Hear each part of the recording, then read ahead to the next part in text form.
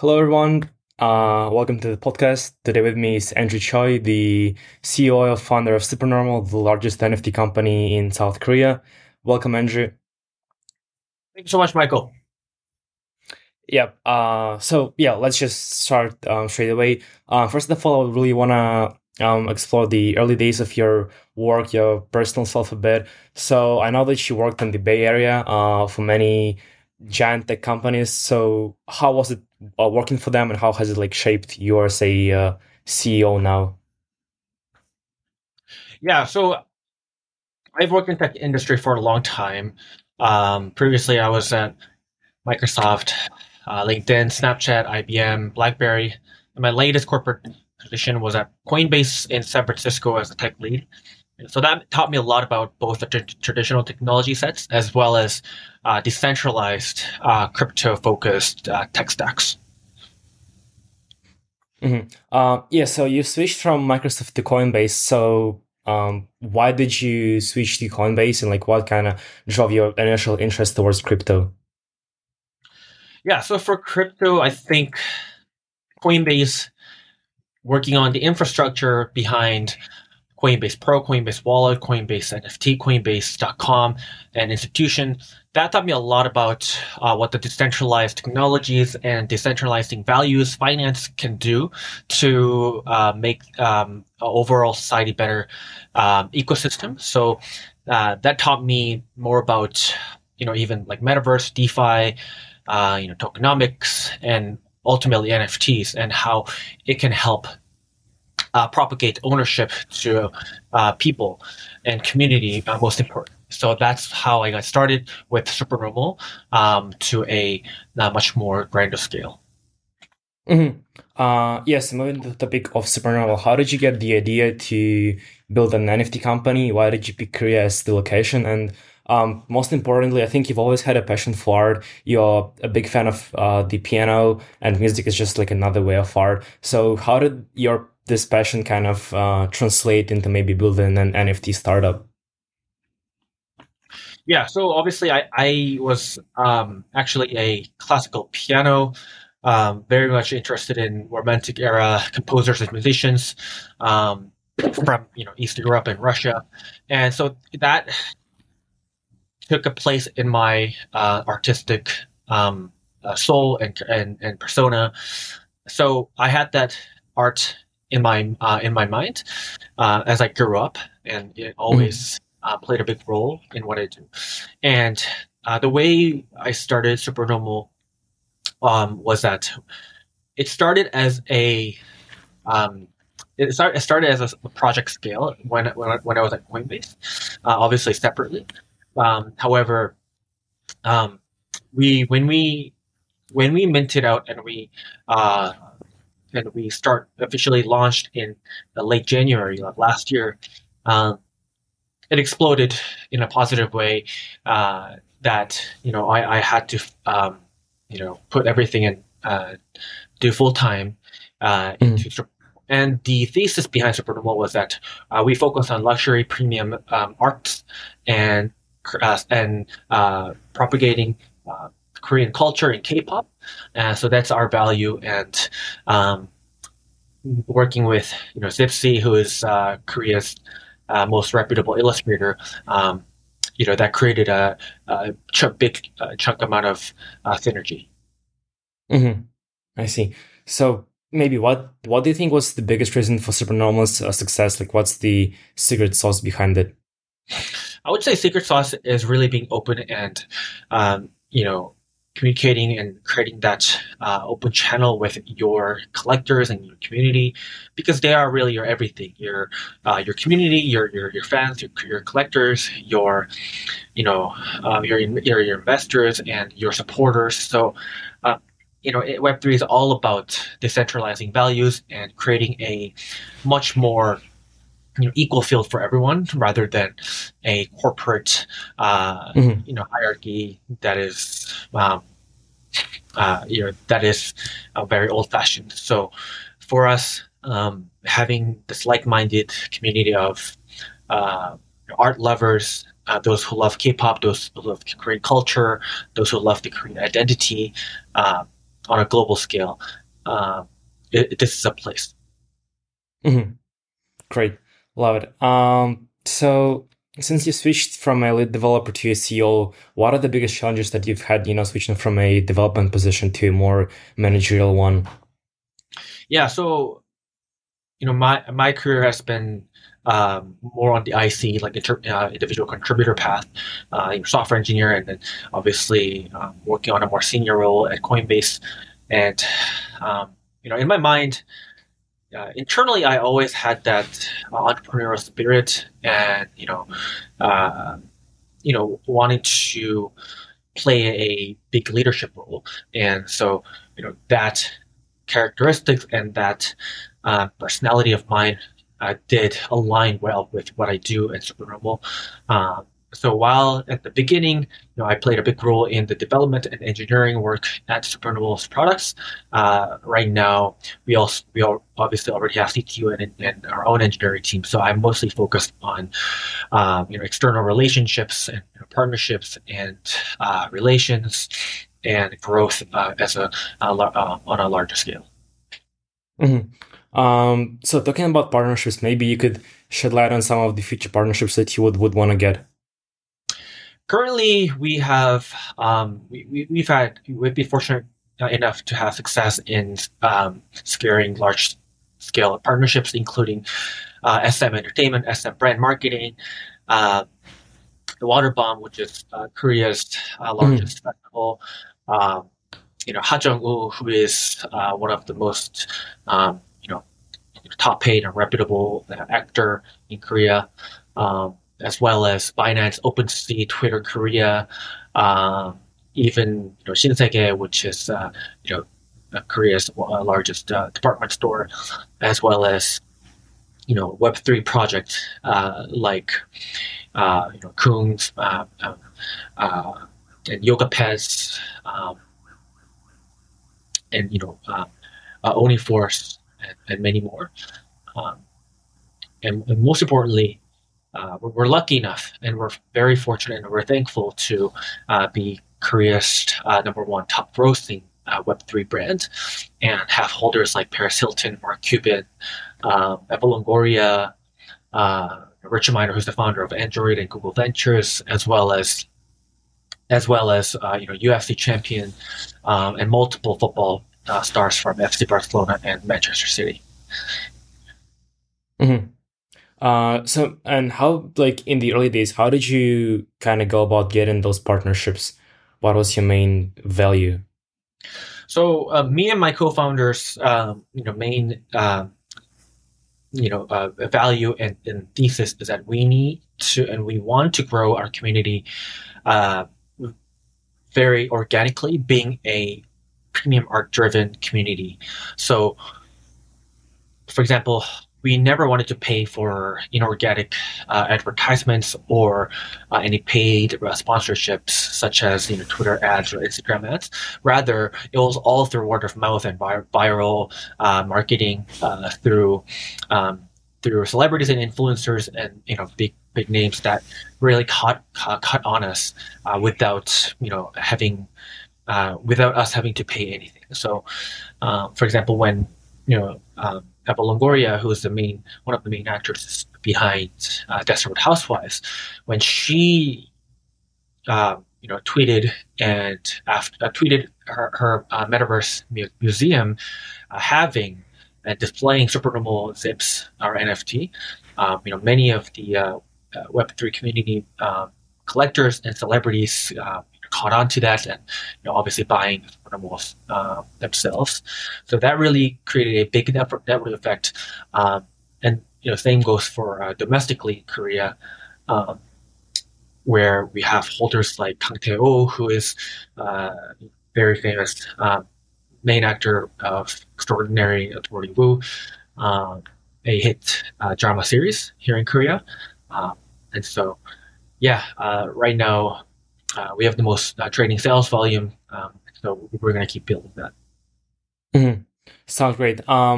So regarding building, I know that throughout the year you also build different divisions to SuperNormal, like SuperNormal Couture, Atelier, Editions, Metaverse. So Maybe could you tell me like your initial idea for expanding from an NFT centered company to something bigger? Yeah, so I think that in order for not just SuperNormal, but for the Web3 ecosystem as a whole to grow, there needs to be a Web 2.5 adoption. I think right now, we're trying to both move too fast, but also very restricting ourselves into the Web3 realm. So obviously, to create a fully um, you know, bi-directional and much more rounded, a well-rounded ecosystem. There needs to be interaction between Web2 community, Web2 brands, Web2 IPs with Web3. So that's why, SuperNormal Atelier is responsible for securing all these high-profile Web2 partnerships. SuperNormal NFT is our original IP. SuperNormal Metaverse is our virtual metaverse venture like Sandbox, World Wide Webland, etc. And SuperNormal Couture is our fashion line that is based on real traits in SuperNormal NFTs, and also SuperNormal Editions, which is focused more on our storytelling universe that includes high-profile partnerships with existing Web2 web drama, and web story studios. Mm-hmm. Yeah, so if you could kind of drill down into those divisions a bit more. For the Atelier, you help companies also excel in the Web3 space. Maybe if you could tell us a bit more about like how do you help the companies? Maybe like how does a typical client look like? The typical partner for the Atelier division. Yeah, so Atelier consists of mainly two components. The first vertical is where we provide fully end-to-end engineering solutions for blockchain, database, minting, Solidity, smart contracts, and also Discord, Twitter, etc. Now the latter vertical is much more grander in scale, which includes co-branding and usage of our SuperNormal IP. So, for example, with companies like SM, or for artists like KYE, and also Dying Noon. So all these like top profile illustrators that we partnered up with, they get to use our IP and co-brand it, and even the collection name and even the IP name becomes SuperNormal X, that artist or that company name. So, and that typically involves SuperNormal's artists being the illustrator behind the NFTs, and it is much more deeper in the collaboration. Mm-hmm. I see. Yeah. So then going to the SuperNormal Couture. I think from the website it's very, very early stage still because there isn't anything released. Maybe you could tell some of the future plans, some of the rough dates that you have in mind, and also maybe the partnerships that you would want to get to build the atelier a bit more. Yeah. So right now it's early stage. However, we are ready to roll out, and a lot of the couture offerings and products are seasonal, and many of them, most of them, are based on real traits in SuperNormal NFT IPs. And so, for example, one of the most popular traits in the zips are going to be translated into real physical fashion offerings for them to flex for any members and customers to flex in real life. And we have our own in-house designer, but down the line, we are planning to secure partnerships with both luxury fashion brands, but also entertainment groups that have flagship items which can be integrated into our couture products. Mm-hmm. I see. Sounds great. And then moving to the third division, is the metaverse. I think it's the most interesting one because you have many great partnerships with such like with the Sandbox, with the World Wide Web RPG game. And I think right now many people they are expressing their concerns for the metaverse, saying that it's hard to create value in there and that maybe it's not gonna shine as much in the future. So I was just wondering, why do you think that it's worth to invest in there, and like what's your maybe future vision for the metaverse? I think it all comes down to use case and the utility, which is that many blockchain-less or many Web2 digital transformation and digital virtual space has already existed. For example, Roblox, Zepeto, and many of these digital worlds are blockchainless, and so I think that metaverse is a very general terminology, but the gamification and gaming world and metaverse is a very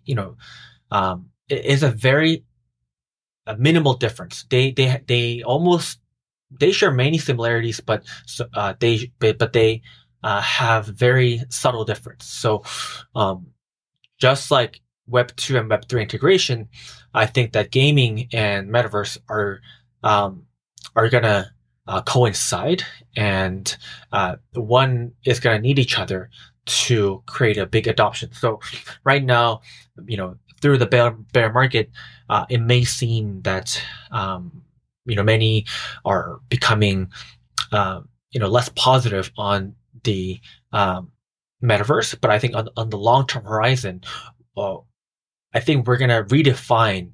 I think the whole space is gonna redefine what the metaverse terminology means, and in a way that's gonna attract all the digital internet users. Mm-hmm. Also talking about the market, as I said, that right now is kind of the bear market state when there aren't many investments and interest in the industry. So has this affected SuperNormal, and like what are your plans going forward with it? Yeah, I think for crypto, stock market, NFT, DeFi, real estate, are all hit globally. Obviously, talks of recession, but nobody really can predict the market. And with the U.S. Inflation data, consumer price index (CPI), and FOMC, there's a lot of macro factors, and not one asset class is not only one asset class is impacted, but rather it's a much more macro scale impact, and so that may cause some cascading effects. However, it's a macro as a whole, and so not only NFT brands but all across Web2, Web3, tech, non-tech industries are in a cash strap mode, except for obviously the more trending sectors like AI and machine learning. So it makes sense to have much long-term horizon, and it's very important for founders to be very conduct prudent business practices. Mm-hmm. So when do you think is the market going to turn around to be the bull run, and how do you think is the new bull run market going to maybe impact SuperNormal? I think the prediction of exact timeline of the bear market, bull market, is a much more difficult one. Obviously, there are some indicators and trends to follow, and these different predictors, indicators out there in the space. But personally, it is never the right decision to time the market. So. For me, it's more about how can I position our brand to come out of this bear market and be the top performing company in the next bull market. And I believe we are in a very strong position. Mm-hmm. I see. Yeah, and as a couple of the last questions, I would just want to ask, as the CEO of a successful NFT company, what would you recommend for a entrepreneur just who wants to get into the Web3 market right now? Yeah, so I would say the biggest. I mean, I'm not obviously in the. I don't think I'm in a position to advise anybody, but for me, the best recommendation I can give is understand your audience. Know